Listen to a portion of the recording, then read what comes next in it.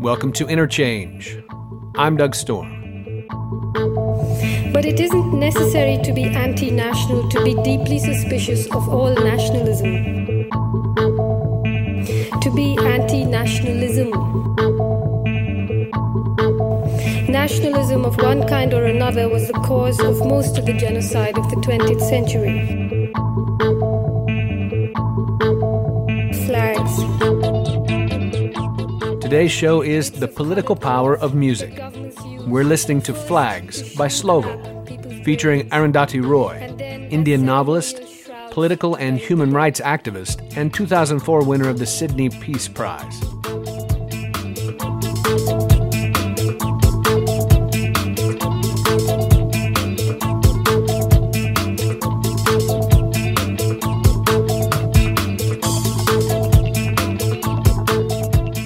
Today we're joined by guitarist, producer, composer, and author Dave Randall. His book, Sound System, newly out from Pluto Press, is an insider's view of the music industry, shedding light on the secrets of celebrity, commodification, and culture, and the system of music that serves them. Yet music can be a force for social change, sounds made by us for us. Randall's question throughout, how can we make music serve the interests of the many, rather than the few? Dave Randall has toured the world playing guitar with Faithless, Dido, and Sinead O'Connor, to name just a few. He's also penned his own political song, Freedom for Palestine, released in 2011, and brought out pointedly political music with his own band, Slovo, whose song Flags opened the show. In the conversation that follows over the next 90 minutes, Dave Randall asserts that the political power of culture is too important to leave to the academics, and hence his writing this book. Two questions guide this important work, and in doing, blend pop and politics to investigate the sound system. One from Marvin Gaye, What's Going On? And one from V.I. Lenin, by way of Nikolai Chernyshevsky, What Is to Be Done? To begin, I asked Dave for a bit of detail about his youth to see if there might be some clue there to his political interests. After that, we discuss his song, Freedom for Palestine.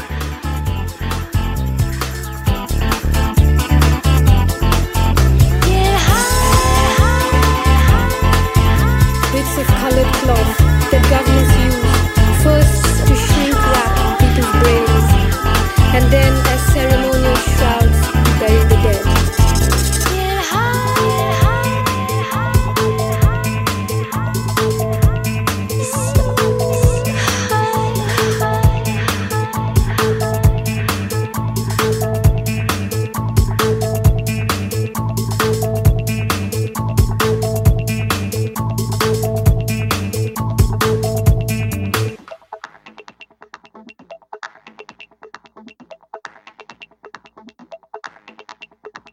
If you don't mind, let's start with you, just to kind of warm us up. Dave, give us a kind of Dave Randall autobiography.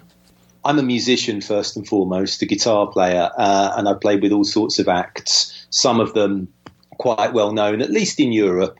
Faithless is the band I'm most associated with. I played with the electronic music band Faithless for the best part of 2 decades, but also artists including Sinead O'Connor and Dido and a whole number of people, and one or two musicians from other parts of the world as well.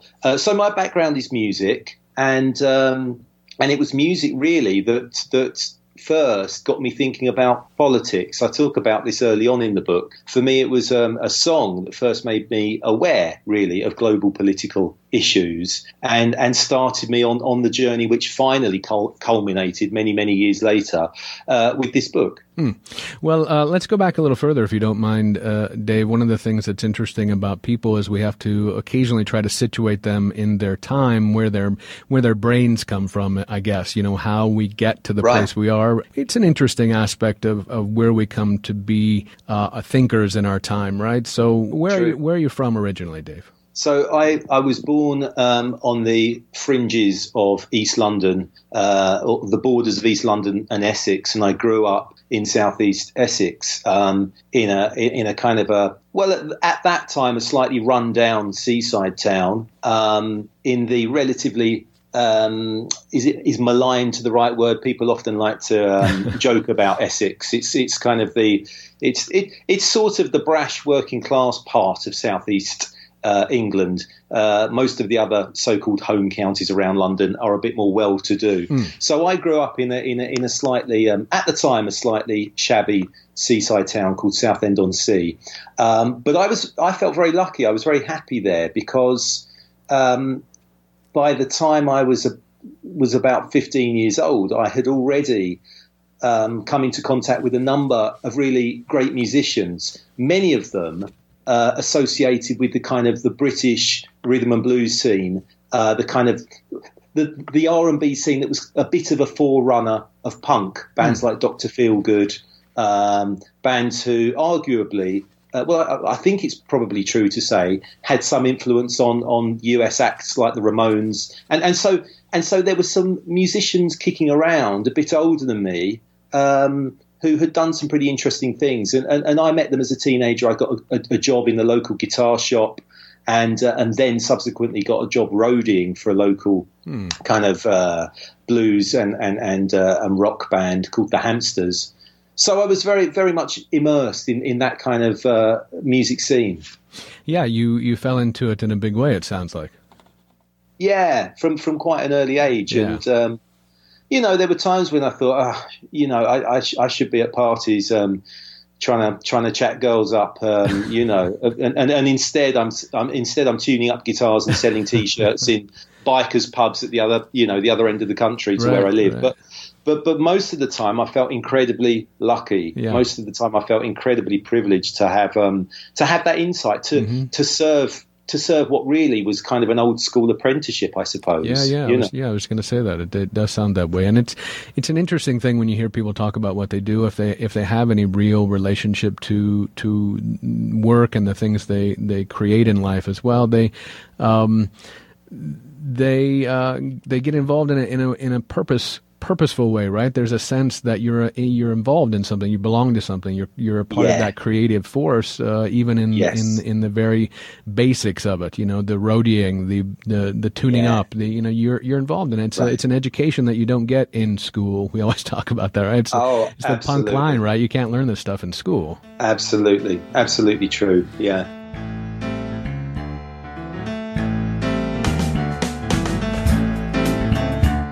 This is Doug Storm on Interchange. Our show is The Political Power of Music, and my guest is guitarist and activist Dave Randall.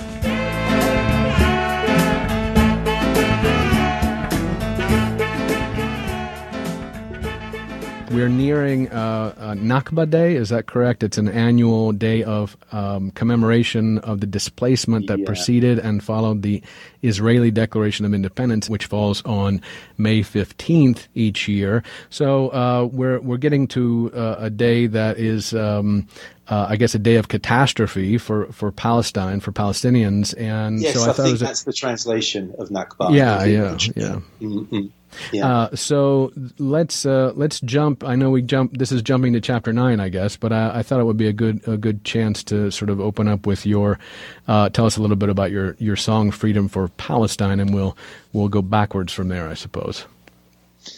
Yeah, it's interesting because you've jumped right in, Doug. You've jumped right into probably the most contentious issue that I have sort of touched upon during my career as a musician. I explain in the book that my decision to try to use my platform as a musician in a progressive way has taken many different forms, supporting anti-racist campaigns, wearing T-shirts on TV in solidarity with workers on strike, and so on and so forth. And on the whole, all of my colleagues have really approved of my attempts to get political in these ways. But the really contentious issue, which came to me, I wasn't looking for another political cause, but Faithless were booked several times actually. Initially, way back in 1997, I think, or 99, perhaps both. We were booked to play in Israel, in Tel Aviv, first of all, or actually it was a rave on a beach just south of Tel Aviv. And I decided to use the day off to travel into Gaza, to Gaza City, to see what life was like for Palestinians, because I'd heard a little bit about the political situation out there, and I was curious. And that really started me on a journey to discover much more about the history of the situation, the realities of the situation, the realities of everyday life for Palestinians living both in Israel and also in the occupied territories, Gaza and the West Bank. And in the end, I decided that I needed to do what I could, whatever small gesture I could make in solidarity with the Palestinians. That felt that was the right thing to try to do. And one of the things I did was record a campaign song entitled "Freedom for Palestine," which came out in 2011 actually. And in the end, it got quite a lot of attention, quite a lot of support. But of course, there were people who disagreed with the objectives of the song, and indeed sort of my position politically on that question.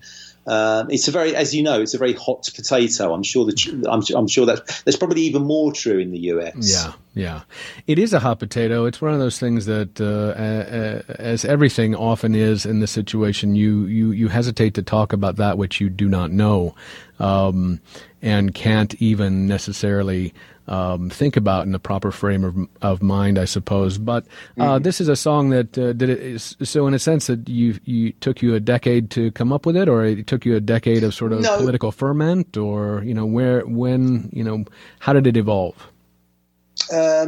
Well, I became interested, of course, in the whole situation out there, and when I made an album of my own under the band name Slovo, I invited. In fact, I've made 2 albums under that band name. Mm-hmm. The second Slovo album, an album called Todo Cambia, featured a rapper who is based in Ramallah, a rapper called Boycott. Mm-hmm. And so when Faithless were playing in Haifa, so this is fast forwarding now to 2005, I think. Mm-hmm. When we were playing in Haifa, I invited Boycott to come to the gig because he'd become a friend. We'd collaborated together. And it was he, back then, 2005, who said to me that it would be impossible to come to the gig because of the Israeli-only roads that dissect the West Bank, because of the separation wall, because of the random checkpoints and the likely hold-ups that there would be for him at those checkpoints. And actually, he went on to say that actually, as a supporter of the cultural boycott of Israel, he wished we weren't there at all. Mm. And that was the first time I'd heard of this notion of a cultural boycott being called for by Palestinian civil society. So that really was the first political project which I had to sort of get my head around and think about and talk to people about. The song came much later. I sort of had the idea of recording a song mm-hmm. in about 2010 when we were invited to go back again to Israel, and decided not to. So 2011, then the song you say came out, you call it a campaign song. I don't know what that means. I'm so used to making it a political song in terms of campaigns for office. Is that your intention when you call it a campaign song, or a campaign for peace, or a campaign for boycotts? Is that just a generic term? No, I suppose it's. I feel it's an appropriate term, because what happened was a number of campaigning organisations, the campaign for. The Palestine Solidarity Campaign, Jews for Justice for Palestinians, the mm-hmm. Israeli campaign against house demolitions. I forget all mm-hmm. the War on Once, which is a very much respected charity here in the UK. The Stop the War Coalition. All these campaign groups decided to use the song as a centrepiece for a sort of a coordinated, largely online campaign to really raise awareness about the realities of life for Palestinians, particularly those living in the West Bank and in Gaza. So that's why I call it a campaign song. Nothing to do with electoral politics, more to do with raising awareness about an important issue. So many years of catastrophe, more than 6 million refugees. It could be you. It's time for a break. This is Doug Storm on Interchange. We're listening to Freedom for Palestine by One World, written by my guest, Dave Randall. When we return, Randall takes issue with Theodor Adorno's assertion that pop music could only be a distraction useful to the state. Stay with us for more on WFHB. No matter your faith or community, this is a crime against humanity. Gaza turned into a prison camp. Apartheid wall divides the West Bank. We are the people, and this is our time. Stand up, sing out for Palestine. We'll break down the wall. Freedom for Palestine. Demand justice for all. Freedom for Palestine.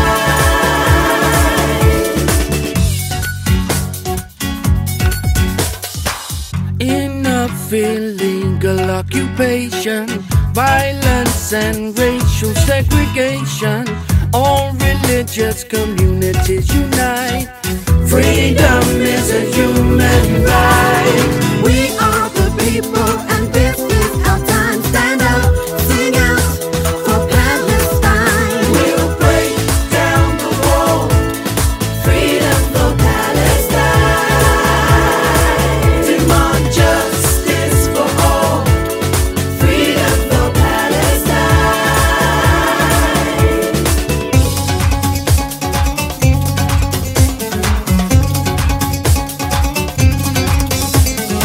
You're deadlocked by doctrine, locked like a box you're locked in. A classroom, bombs are dropped in, and the pain is locked in. Shame on this brave new world you're lost in, and the lies is costing like a toxin. A penetration of hate, generations later still boxed in. Children dead cause we're led by the bigoted, smoke graves filled instead, and I'm sick of it. We are the people, and this is our time. Stand up, sing out for Palestine. Welcome back. I'm Doug Storm on Interchange. My guest is guitarist, activist, and author Dave Randall. We're talking about his new book, Sound System, The Political Power of Music. In this segment, Randall contradicts Theodor Adorno's position on pop versus classical music and offers, as an example, the song that first caused him to think politically, Nelson Mandela, by the Special AKA. We begin, though, with a further investigation of the terms we use to describe political music. Down the wall. Freedom for Palestine. Demand justice for all. Freedom for Palestine. We'll break down the wall. Freedom for Palestine. Demand justice for all. Freedom for Palestine. We are the people. This is our time.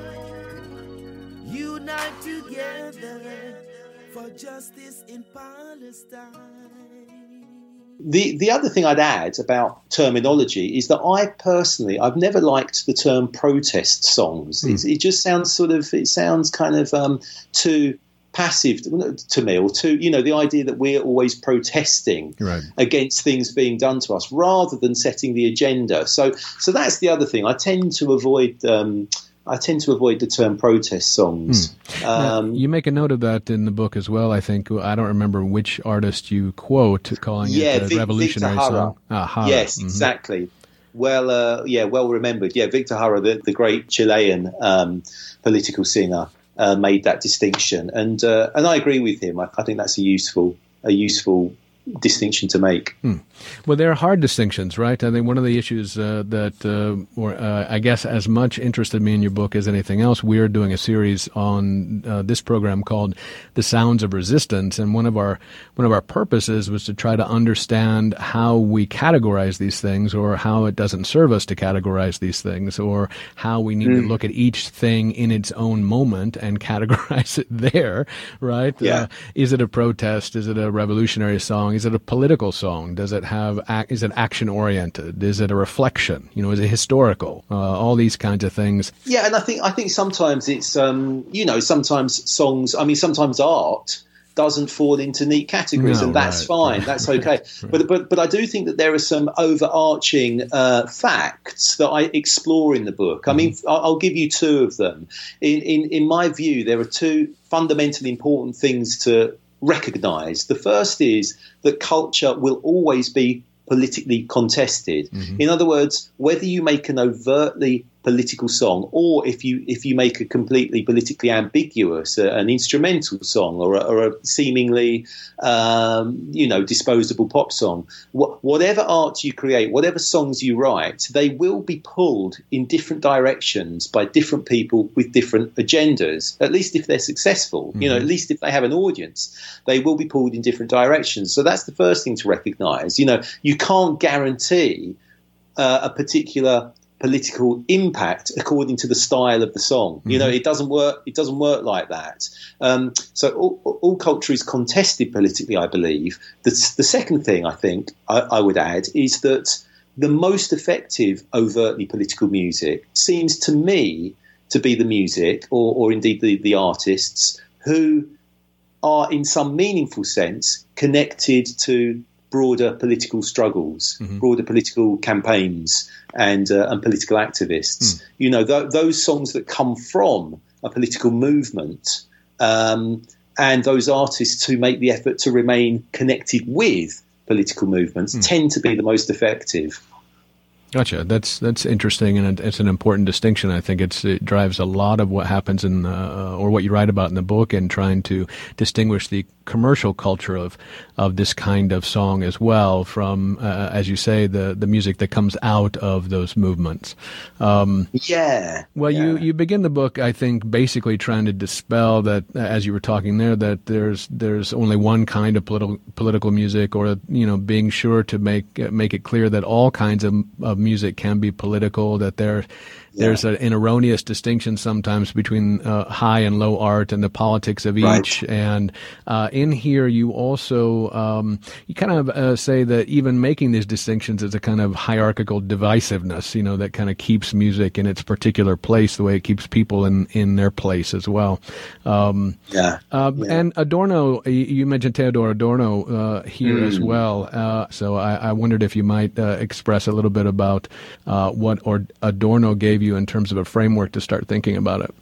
Yeah, I mean, Adorno, I felt that I couldn't really duck Adorno, but I don't want your listeners to be put off. This is, the book isn't a heavy academic tome at all. Right. But I felt like I had to take on what Adorno says, because I've heard it repeated by other people in other contexts. It tends to come up. And his central idea is that popular music is used by the ruling classes to distract us. That while we're chatting about Lady Gaga's latest fashion statement, or gazing up at a TV screen to see Rihanna's latest video, or speculating about Kanye West's mental health, while we're doing these things, while we're sort of spending our time listening to or talking about pop music, actually politics is going on behind our backs, and it's not going well for us. It's not. It's not being played out in our favour. In other words, Adorno argues that pop music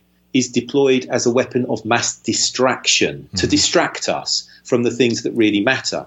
Now, I think that sometimes that's true. I think that sometimes he's right, but very often music can do something quite different, including popular music. I think it can actually raise issues. It can give confidence to people. It can cohere people around a set of progressive ideas, and so on.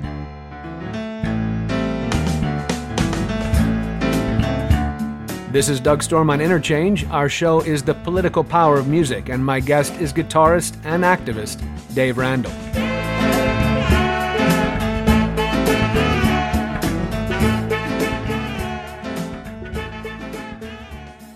I mean, the funny thing about Adorno was that his criticism was confined to pop music, although his definition of pop music was very broad. He liked the music of Arnold Schoenberg, the great Austrian 20th century composer. He liked the fact that the music was, Schoenberg was one of the pioneers of serialism, this quite difficult, unsettling sounding music that was devoid, at the time at least, devoid of cliche and traditional harmonic kind of techniques. Right. And I think that Adorno liked the fact that the listener has to work a bit, that it engages, Schoenberg's music engages the intellect, Adorno felt, in a way that pop music doesn't. Now, but you're absolutely right. Fundamentally, I think that he is missing all the nuance. And I'm surprised that he misses all the nuance, because actually, even in Adorno's day, he was writing his most famous essays in the 1940s. Even back then, there were plenty of other people who thought that different types of popular music could be very progressive.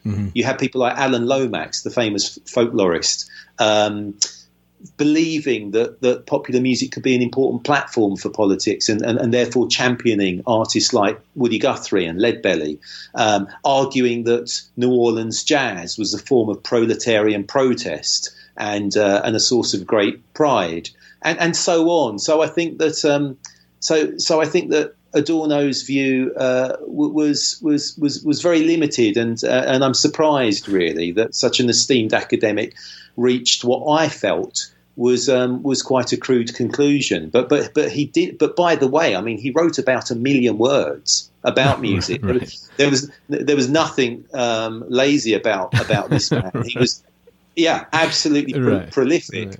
But somehow kind of missed the fact. Well, the fact as I see it, that popular music can play a progressive role, and by the way, that new music, the sorts of new music that he was so fond of, I think can also be co-opted by by our enemies. So I think he missed the kind of the nuances of the contestation of culture, and therefore I talk about him in order really to set out my disagreements. Right. Yeah. So you do well. Obviously, I think you set up in some sense a personal disagreement in terms of your own life and discovery through music, right? So you have to come from the place Dave Randall comes from, and Adorno has to come from the place he comes from, and maybe at some point you can get together. Right? Maybe you can find a way to argue together. Yeah, maybe. I mean, certainly his position got slightly more nuanced later on, towards the end of his life, when he was writing in the 60s. But you're absolutely right. I mean, I became interested in global politics, at least, because of a song. I mentioned this earlier. The song was Free Nelson Mandela by the Special AKA. I don't know whether that was much of a hit in the States, but over here in Britain, I think it had a big effect on lots of people of my generation. I think it was the first time that we heard the name Nelson Mandela. And of course, we wanted to know more. We wanted to know who this man was and what Jerry Dammers, the songwriter, was referring to. And it's a great song. I mean, that helps. It always helps if the song is good. Yeah. Right. Free Nelson Mandela. Free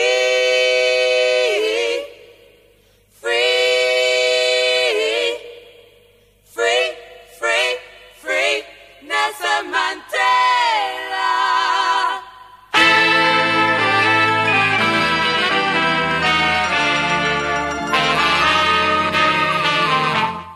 It's time for another break. We're listening to Nelson Mandela, performed by the Special AKA. Written in 1984 by British musician Jerry Dammers, the song is a protest against the imprisonment of Nelson Mandela by the apartheid South African government. Stay with us for more on the political power of music when Interchange returns on WFHB. 21 years in captivity. She's too small to fit his feet. His body abused, but his mind is still free. Are you so blind that you cannot see? I said, Nelson Mandela. I'm begging you, Nelson Mandela.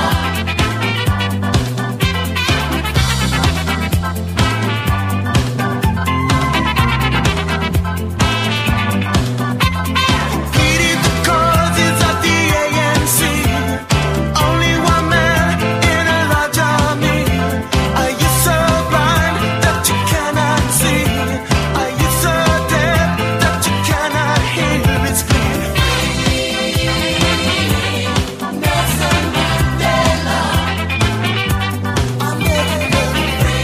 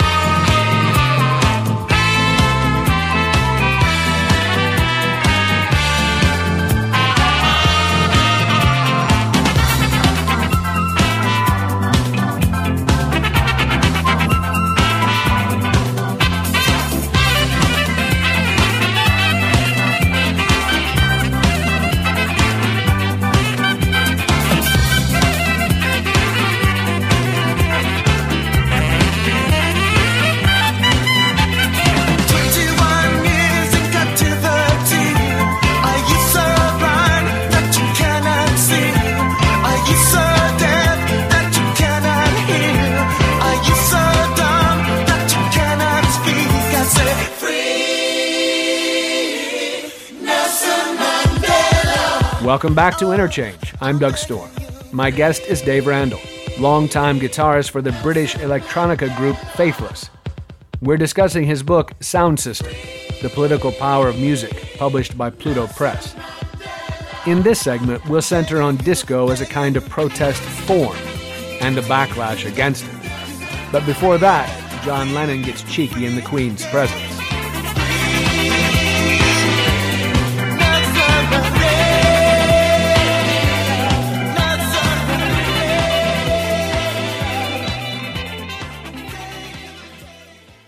Pop culture, I think most of us understand that, and maybe the first recognizable universal commercial artists for many of us, especially, again, artists that are my age or perhaps your age, were the Beatles. This was a popular music group that, earned lots of money, made lots of money for the corporations that put out their music. And but in this space where the Beatles are going to, I guess, play in a particular scenario for the royal family or on TV, and you can tell us a little bit about that, Dave. That there is a point where John Lennon tries to make a little bitty protest, but in some sense it can be deepened into a more meaningful one. Yeah, I talk about this. Well, I talk about the Beatles fairly early on in the book in order to illustrate this the point that that culture is politically contested, and sometimes a few simple words delivered by a much-loved musician can sort of subvert the meaning of an event. And there was one great example of this way back in 1963, so long before your time or my time. But so this was the very early days of the Beatles. But they were asked to perform in front of the Queen Mother, live on TV, at an event called the Royal Variety Performance. It's an annual event that still goes on. And as he introduced the last song of the Beatles set, John Lennon simply said, "I want the people in the cheap seats to clap their hands, and if the rest of you could just rattle your jewellery." For our last number, I'd like to ask your help. Would the people in the cheaper seats clap your hands? And the rest of you, if you just rattle your jewellery.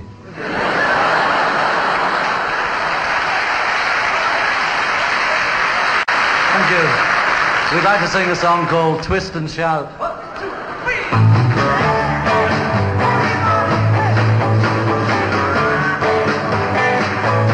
Okay.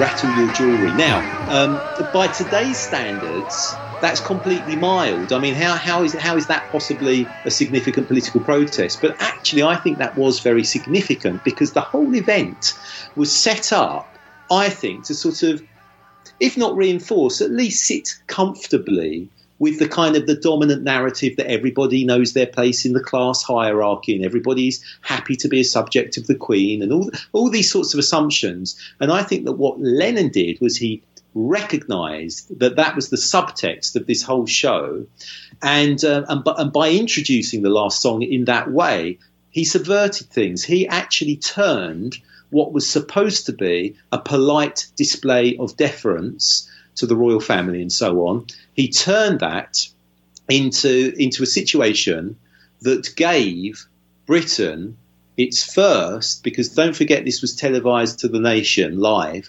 gave Britain its first synchronised seditious smirk, and I think that was very significant, you know. And of course, John Lennon went on to do all sorts of bold things politically, right. Particularly later on in his career after the Beatles. Mm-hmm. But yeah, I also talk about the way that the Beatles were very sought after by fans on the other side of the Iron Curtain during mm-hmm. the Cold War years, and how they were banned by the Kremlin.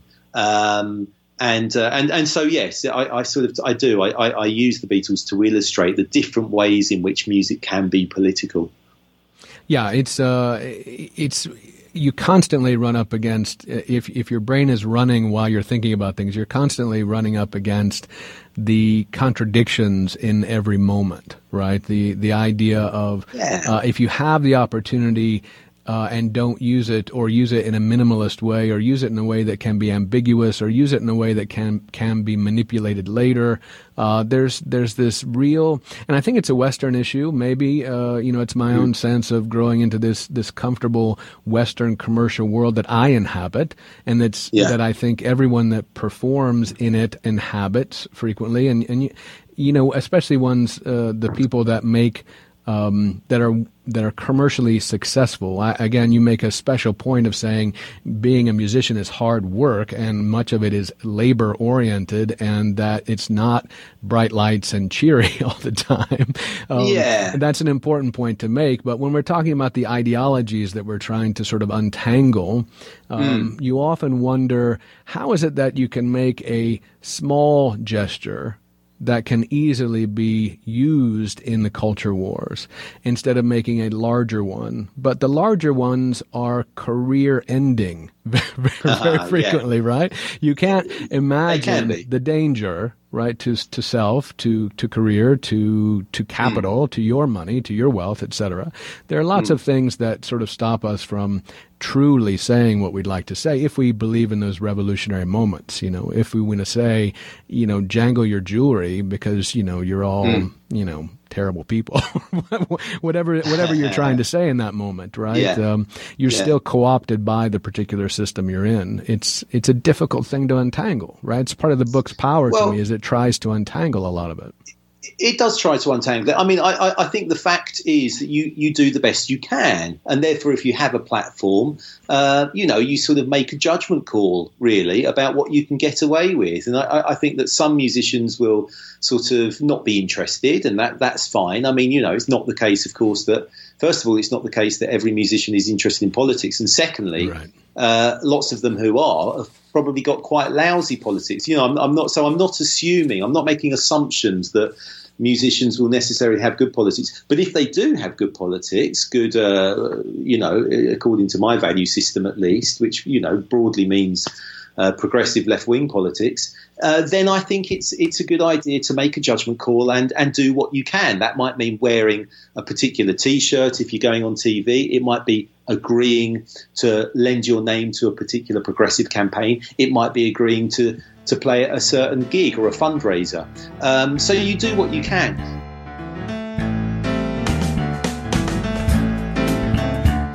This is Doug Storm on Interchange. Our show is The Political Power of Music, and my guest is guitarist and activist Dave Randall.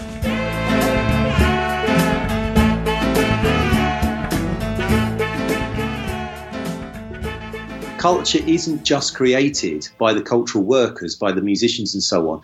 Culture sometimes gets its meaning from the audience, if you will, from the people who get together to enjoy the music rather than the people who create the music.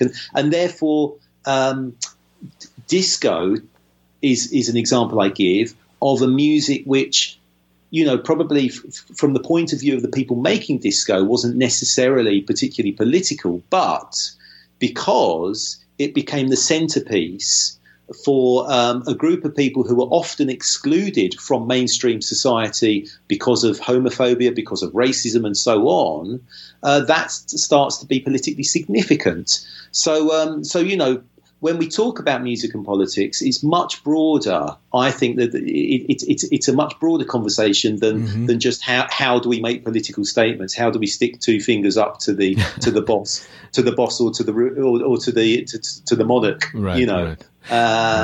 Yeah, there's lots of different ways really of creating progressive culture. Right. Well, you mentioned disco there, and it's another facet of this for me. As I was reading it, and I was thinking, that you're making interesting points. What you just said there was also interesting. A space of expression that you can feel in and hopefully escape from the oppression that has surrounded you in the quote unquote normal culture. But another thing that happens there with disco, at least for me anyway, is that disco lives in my mind, sadly, lives in my mind with John Travolta, and probably Donna Summer. These are the two icons of disco for me in Middle America, and again, disco is sort of becomes peanut butter sandwich at that point, right? Yeah, I mean, it exploded into the mainstream for a relatively brief period, right? In the late 70s, and I suppose that's when you got the John Travoltas and those sorts of phenomena. But but despite the fact that it exploded into the mainstream, there was still this backlash, the disco sucks movement, and I'm one of those people who believes. I mean, I know that the right-wing shock jock who led that movement denies this, but I'm somebody who thinks that. That was very much motivated by homophobia and racism. I mean, even if that wasn't consciously the case for all those rock fans, all those kids kind of smashing disco records, even if they weren't doing it consciously for those reasons, I think that was very, very, very clearly the sort of subtext there. So yeah, Well, that's an important moment in history for me too, that I hadn't thought about before, only peripherally had some sense of it. In fact, I might have only just had a sense of it through a YouTube video of that actual event, right? Of the actual blowing up of those records. Blowing up in the football stadium, yeah. Which was shocking to me, thinking about it. That was like, was that Comiskey Park? Was that in Chicago? Yes, that's right. Yeah, that's right. And I was like, how did that happen? Yeah. How did they allow that to take place in the first place, right? This is like a book burning on, in a stadium. Well, exactly. That's crazy, right? I was like, how did that happen? How did that happen? And by all accounts, they nearly lost control. It was a near riot. Oh, man. A very ugly event indeed. Yeah.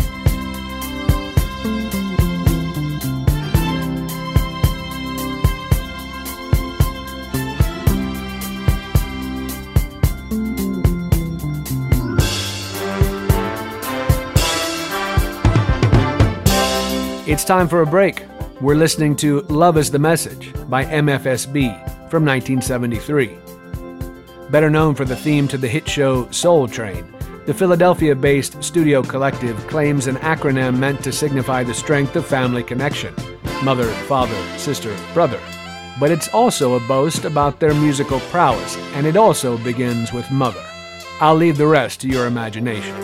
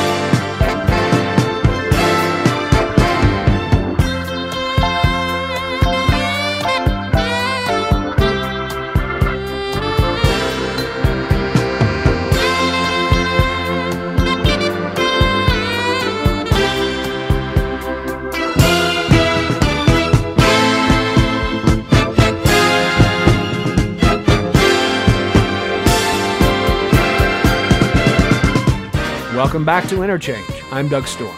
Our show tonight is The Political Power of Music, which is the subtitle to Dave Randall's new book, Sound System. For this segment, we'll move from disco to rave, which may have no explicit political program, to Rock Against Racism, formed in 1976. And we'll close with the music of the sovereign nation that is Fela Kuti, the Nigerian multi-instrumentalist and activist whose music addresses the post-colonial corruption of military governments in Africa. But first, is feeling good a political statement?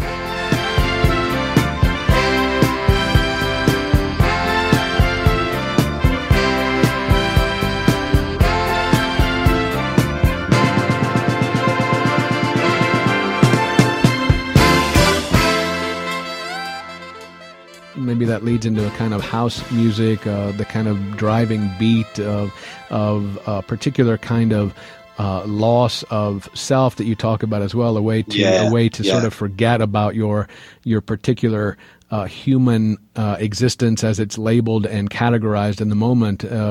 But that seems to me a scary thing for a lot of people that are, I guess I'd say on the right of the spectrum. It seems to be a fear of sort of emotional expression via physicality. Frequently enough, there's a right way to be emotionally charged. It's loud headbanging music, and it seems to me a separate world in some sense. Now that's just me now all of a sudden being very, very Manichaean, and I get accused of it frequently, and I apologize for it. But you do get that sense with a music that's expressive in a physical way, that's sexual and sensual, that it kind of scares some people. Yeah, although I think that yes, I think that's true, and that's probably another dimension to the backlash that took place against disco. I think it's another dimension of that. But what I talk about in the book is that desire to put music at the centre of an attempt to create a sense of community when you've been robbed of that by society, by what's going on in society, that same attempt to use music to do that comes up again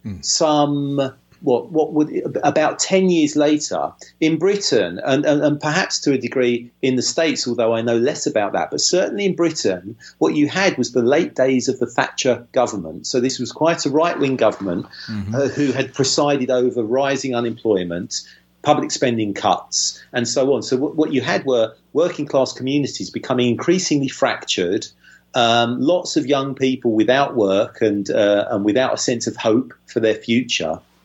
And also, traditional ways of fighting back seemed to have failed. The Labour Party failed to win an election which they were tipped to win. The trade unions had been cowed by key victories against the miners and the print workers. And so people, I think, were quite desperate. And they were being told by the Thatcher government, by Margaret Thatcher herself, there is no such thing as society.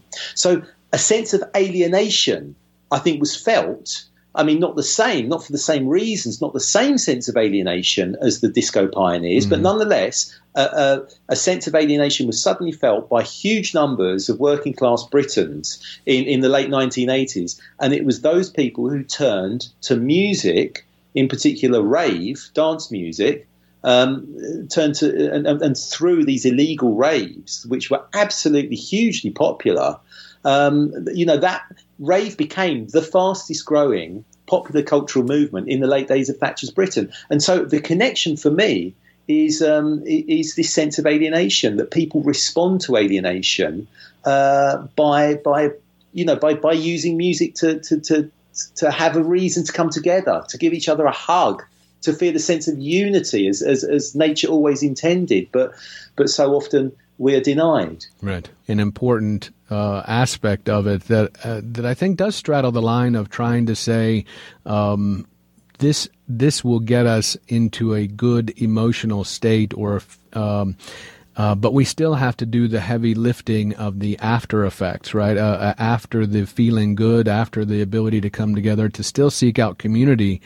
within the world that comes after the feel good party. It's one of those, again, it's the struggle we have to continue with, and if not just intellectual. I'm not trying to do the Adorno and split the two and say only the intellectual work matters. They clearly need to come together.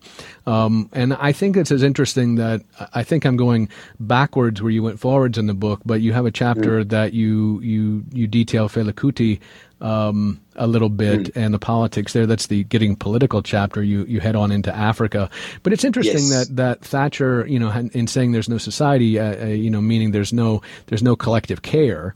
There is no group that can care for you. You're on your own. This is individualism. Yeah, right. In the Fela Kuti, you also have a person that's trying to say those. He almost says the same words actually in his in the book. I think it's called Fela.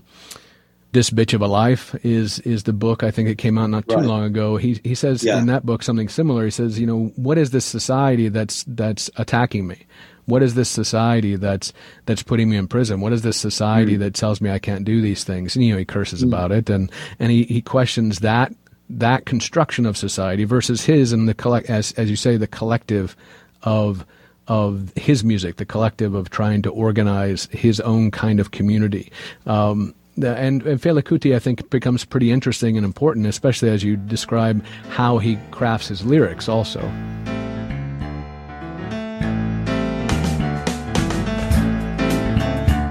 This is Doug Storm on Interchange. Our show is The Political Power of Music, and my guest is guitarist and activist Dave Randall.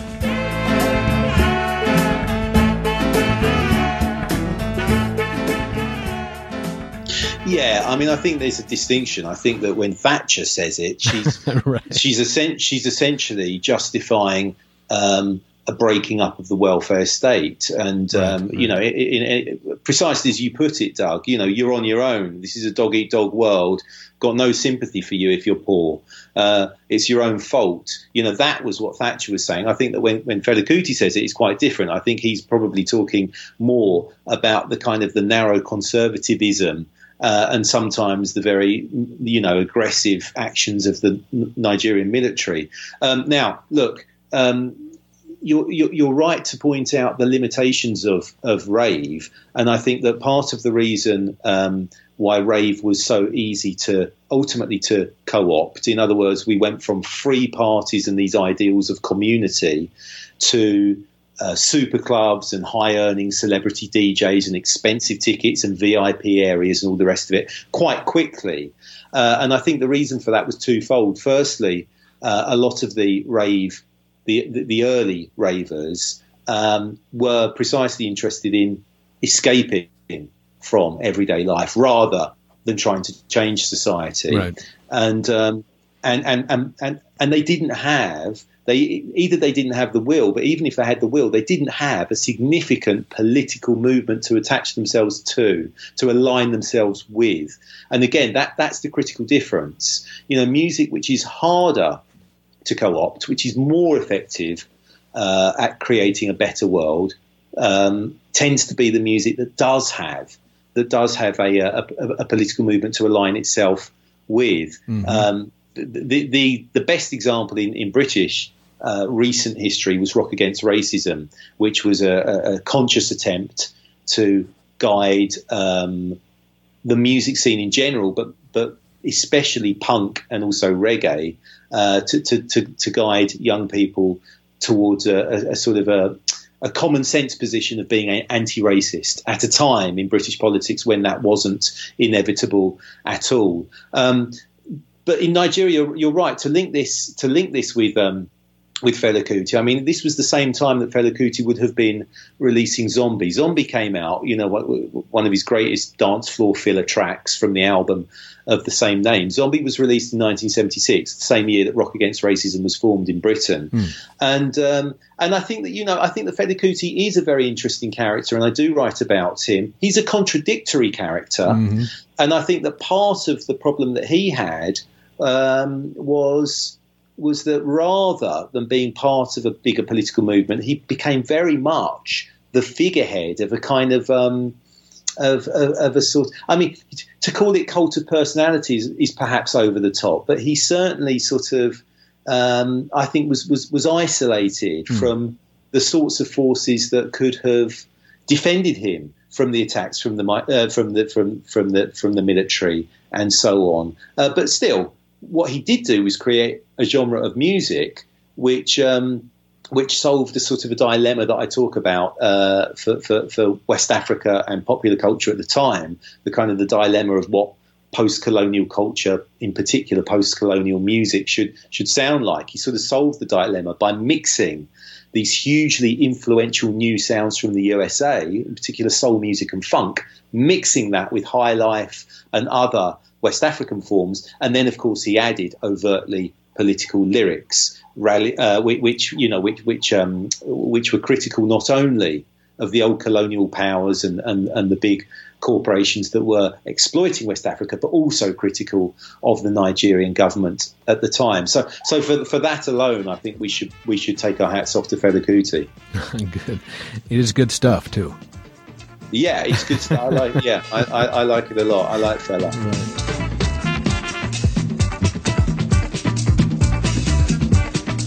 Zombie, oh zombie. It's time for a break. We're listening to Zombie by Fela Kuti from 1976, an explicit attack on the military government of Nigeria and the tools of state repression we call soldiers. Stay with us for more on the political power of music with Dave Randall when Interchange returns on WFHB. Zombie, oh zombie. Zombie, oh zombie. Zombie not go unless you tell him to go. Zombie not go stop unless you tell him to stop.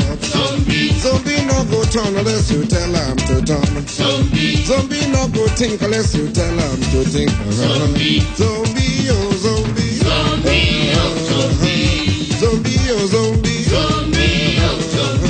Tell him to go straight. Na joro jara joro.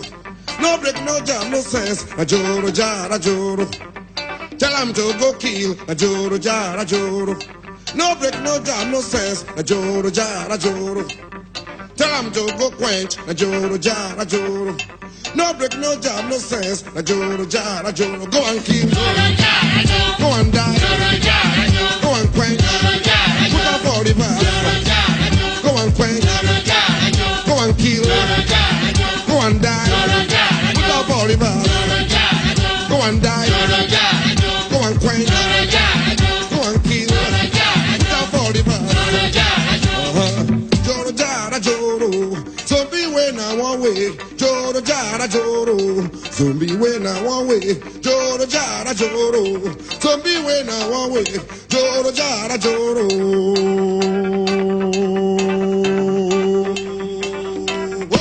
Attention, quick march, slow march, left turn, right turn, about turn, double up, salute, open your hat, stand at ease, fall in, fall out, fall down, get ready.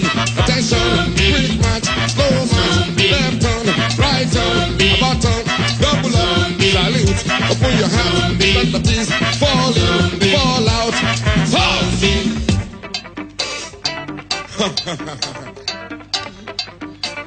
Order.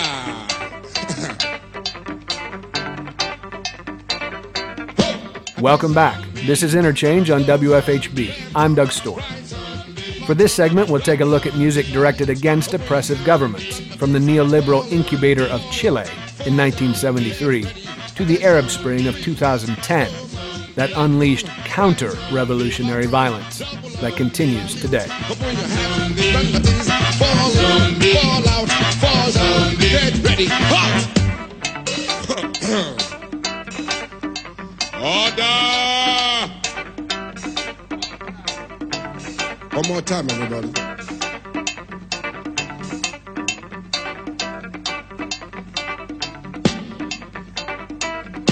Attention, quick march, slow march, left turn, right turn, about turn, double up. I do want you to say a little bit about Victor Jara also, if you can, simply because this is a person who was murdered by government officials or junta officials, or I'm not sure exactly, the death squads, murder squads in Chile at the time, and sort of a casualty of that first shot across the bow of the neoliberal economic world order.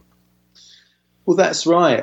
I sort of make the argument that really one of the key moments in terms of the birthing process of neoliberalism, this particular form of capitalism, which essentially argues that we should, deregulate the markets and privatize everything, that one of the first test beds was Chile, and it came about because of a CIA-backed coup, which cost the lives of at least 10,000 Chileans, including the president at the time, Salvador Allende. But also, yes, Victor Jara, this incredibly inspirational political folk singer.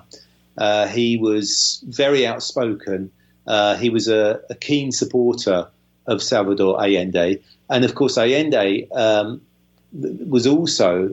he also had the support of a radical mass workers' movement at that time. So, this would have been a very exciting time to be in Chile.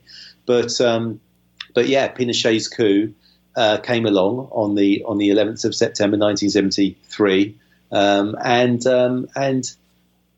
Jara was one of the political activists who was taken to the stadium there in Santiago. It's now called the Victor Jara Stadium, but he was taken there with 3,000 other trade unionist, political activists, and others, and they were tortured and then murdered.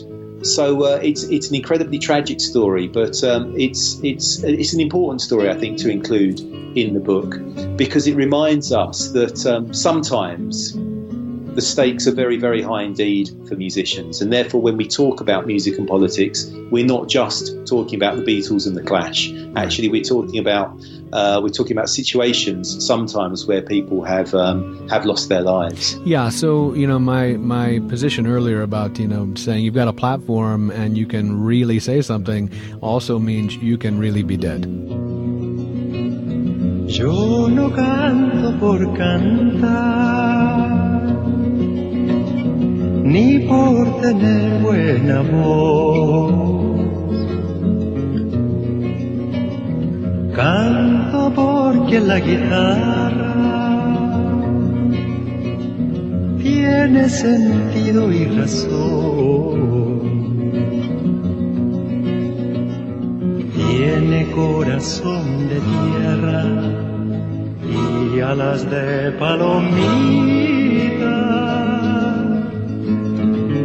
Es como el agua bendita, santigua glorias y penas.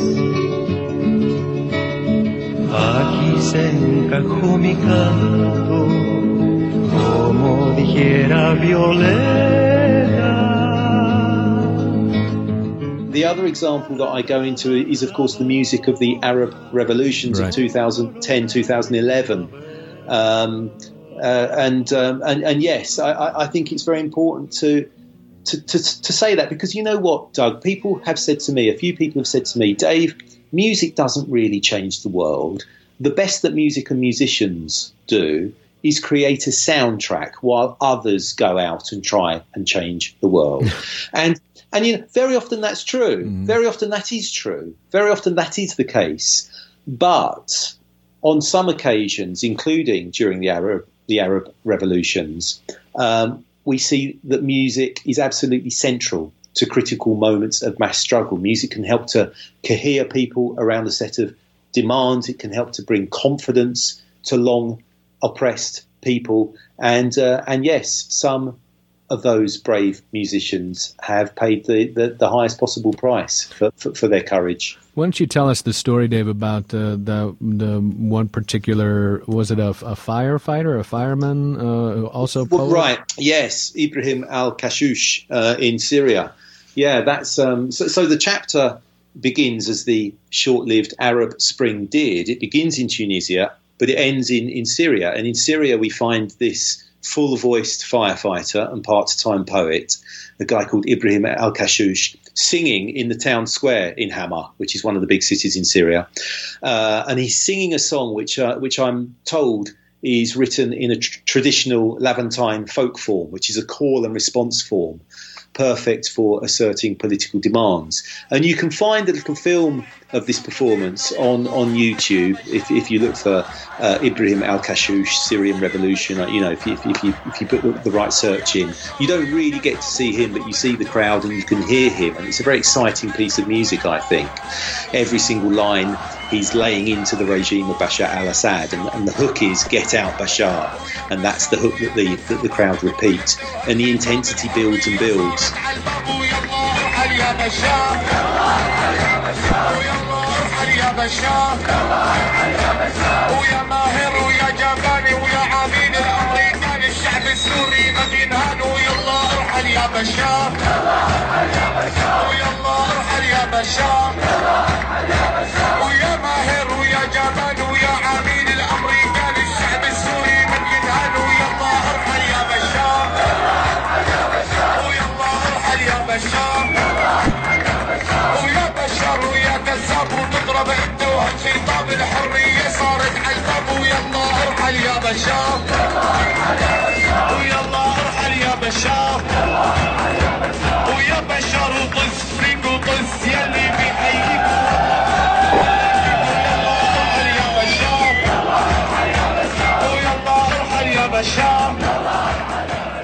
I think it's a very exciting piece of music. The film that I saw of the performance was from the 27th of June 2011.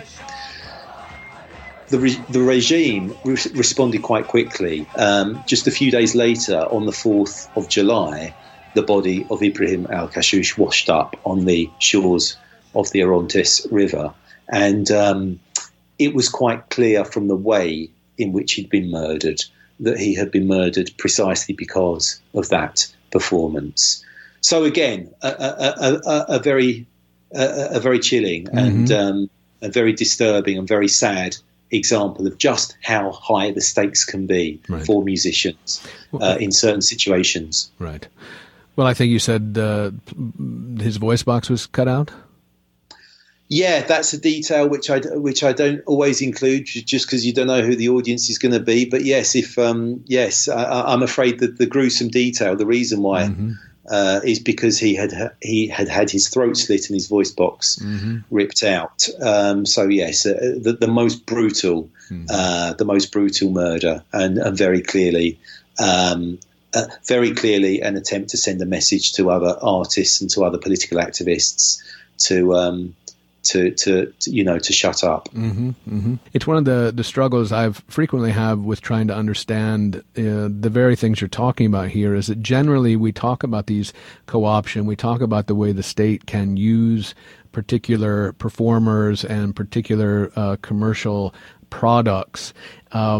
And it's one of those things that entangles our very existence, right? The fact that there are commercial products, right? The fact that there is recorded music versus, the activity, the agency, the ability to play, sing, dance, to be together in a community. These things don't even require instruments generally. Of course, it's nice to have them, but your point throughout is that it's kind of a history of how reproduction causes problems in terms of how it's made use of. And, so I don't know that you necessarily intended it, but throughout, as you come to chapter 11, you get the sense that community and community organization, community within music, community with music creates that space of neighborliness, the space of where you live.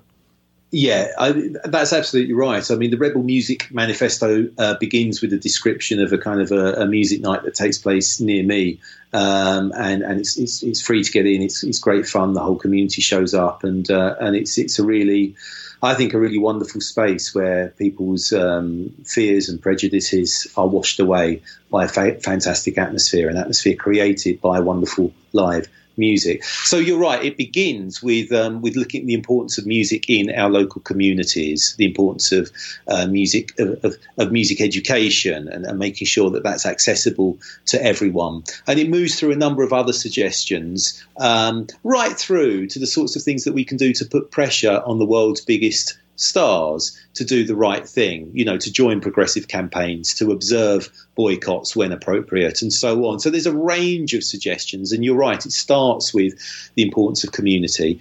But the thing that connects them for me, and perhaps I haven't quite stated this as clearly as I should have done, I'm not sure, but yes, community is very important, but I also think that political movements and political movements require political organisation. So actual conscious political movements and political organisation is vitally important too. So it's not, for me, it's not just good enough to have a community-run venue and great events going on. You need to link that up with nationwide and indeed global struggles for a better world. So that might be, in this country at the moment, struggles against the Conservative government's policy of austerity, struggles against hate crime and racism and so on.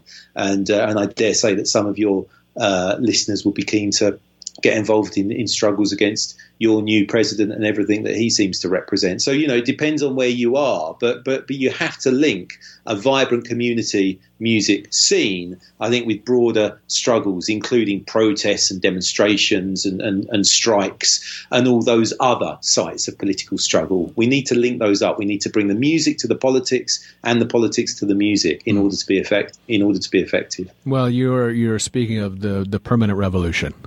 Am I? Perhaps. I shot the sheriff, but I didn't shoot no deputy. Oh no, oh. I shot the sheriff, but I didn't shoot no deputy. It's time for one last break. We're listening to Bob Marley and the Wailers' 1973 song, I Shot the Sheriff.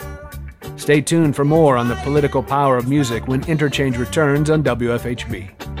They say they want to bring me in guilty for the killing of a deputy, for the life of a deputy. Well, I say, oh, now, oh, I shot the sheriff, but I swear it wasn't self-defense. Yeah, I said I shot the sheriff, oh Lord, and they say there's a capital offense. Yeah, Sheriff John Brown always hated me. For what? I don't know. Every time I plant a seed, he said kill it before it grows. He said kill them before they grow. And so,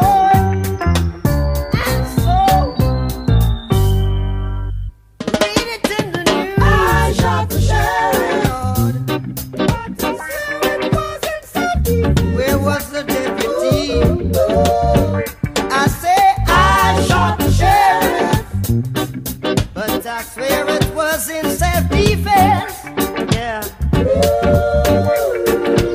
Freedom came my way one day, and I started out of town, yeah. All of a sudden, I saw Sheriff John Brown aiming to shoot me down. So I shot him down. And I said, if I am guilty, I will pay. I shot the sheriff. Welcome back. I'm Doug Storm on Interchange. That was Bob Marley with the 1973 song I Shot the Sheriff. Eric Clapton covered the song in 1974, reaching number 1 on Billboard's Hot 100. In 2003, Clapton's version was inducted into the Grammy Hall of Fame. Perhaps that should read Hall of Shame. Clapton's appropriation of and mainstream success with Marley's song must be paired with his own right-wing politics and his outspoken racism, shouting out at a concert in 1976, "Keep Britain White." One day the bottom of a drop, I say.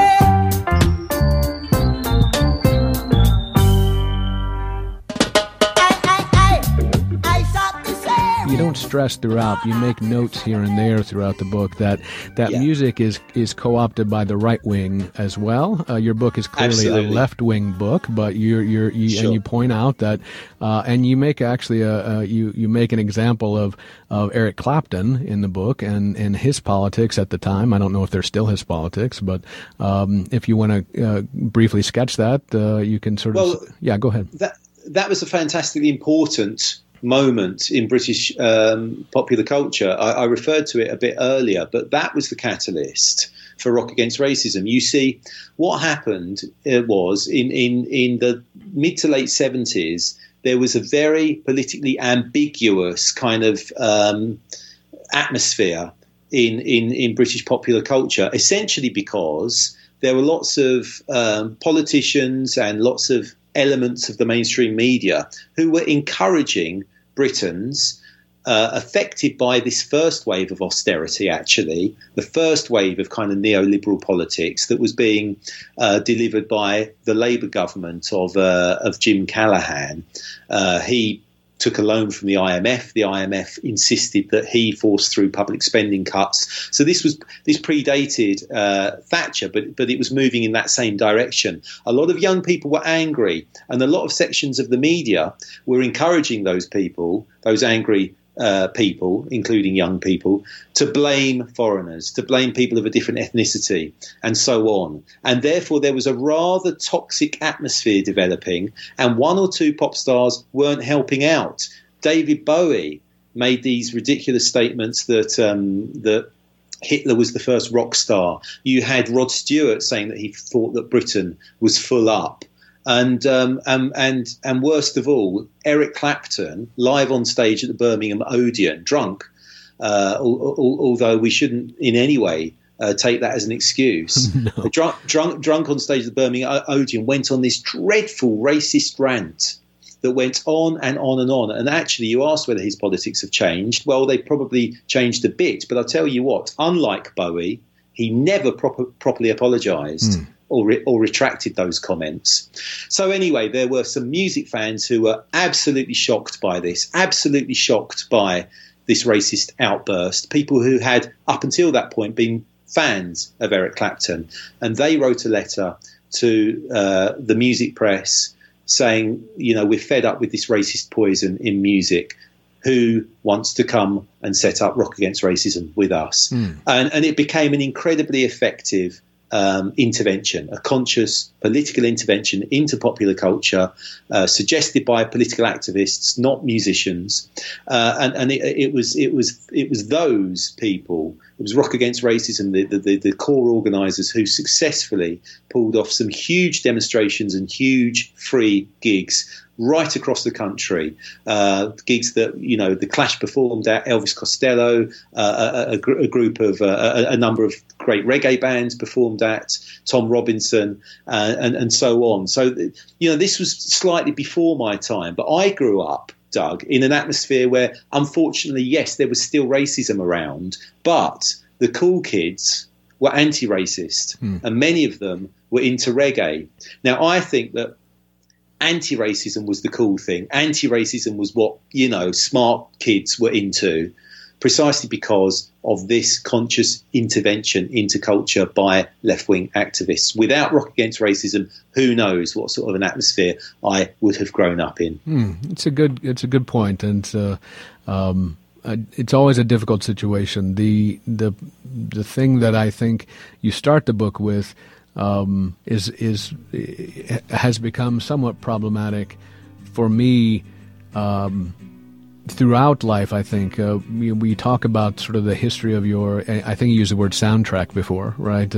We all have our own soundtracks, and you bring up the alienation in pop music frequently, right? This is the general gist of most pop songs, and I don't know that we've escaped this. I think this is the primary tool for mass, management, the population that struggles with the loss of youth, the melancholy and nostalgia of better days, right? Bruce Springsteen's Glory Days. And I think Nick Hornby has a speech in one of his books about, the fact that your kids you shouldn't worry about drugs with your kids. They're listening to music.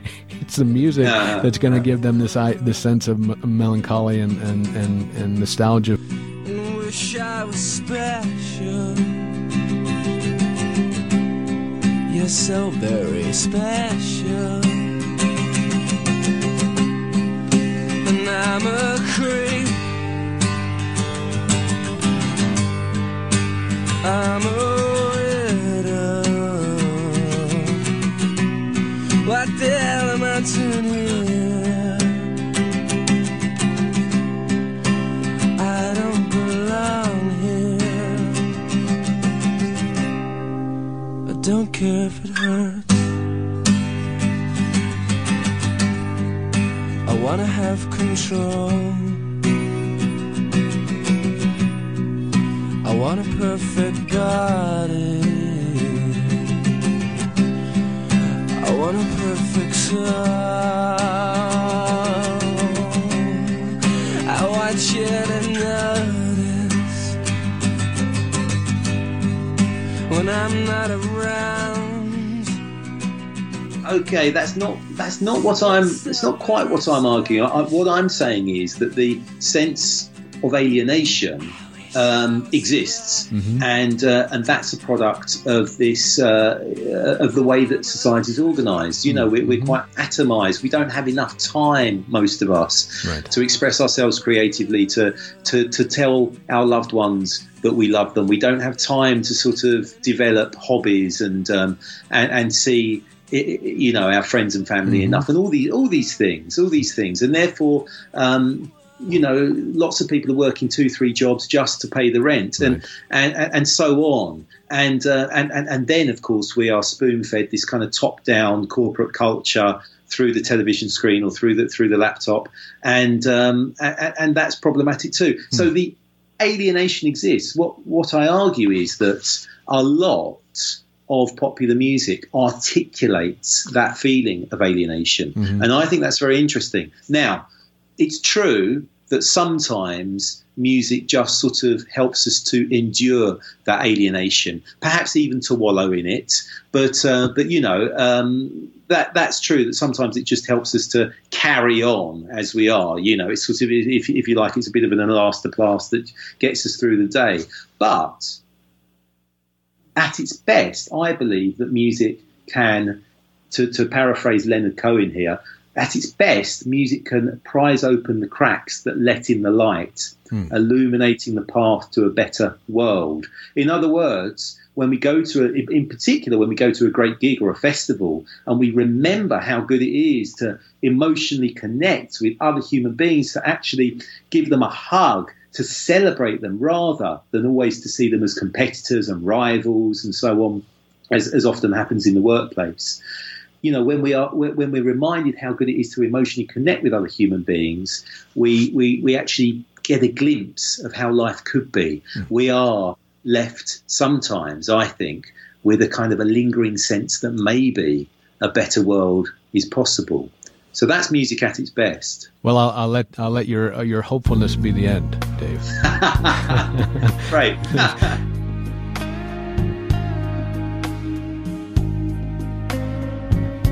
The birds they sang at the break of day.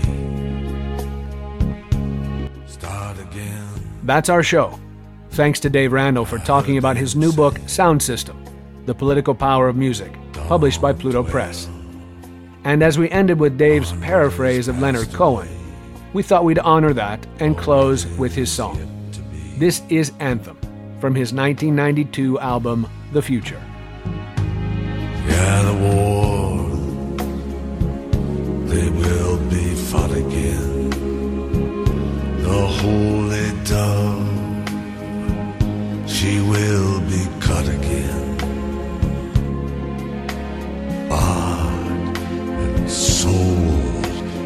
spot again. The dove is never free. Thanks for listening. A reminder that you can find this program along with other Interchange programs available for podcast at our website, wfhb.org/news/interchange. Feel free to send us an email also. Our address is interchange@wfhb.org. I'm Doug Storm. I produce Interchange. Assistant producer is Rob Schoon, and Jennifer Brooks is board engineer. Executive producer is Joe Crawford. Stay tuned for the Jazz Menagerie coming up next, right here on your community radio station, WFHB. We asked for signs, the signs were sent. The birth betrayed, the marriage spent. Yeah, the widowhood of every government. Signs for all to see.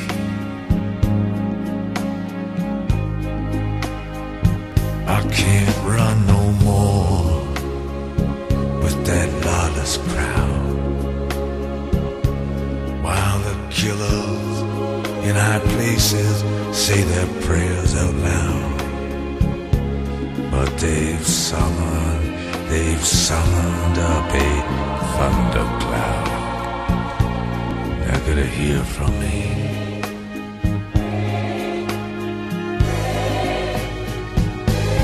Ring the bell that's still to ring.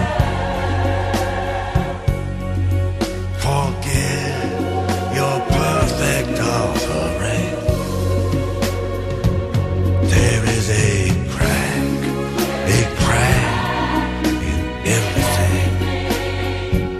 That's how the light gets in.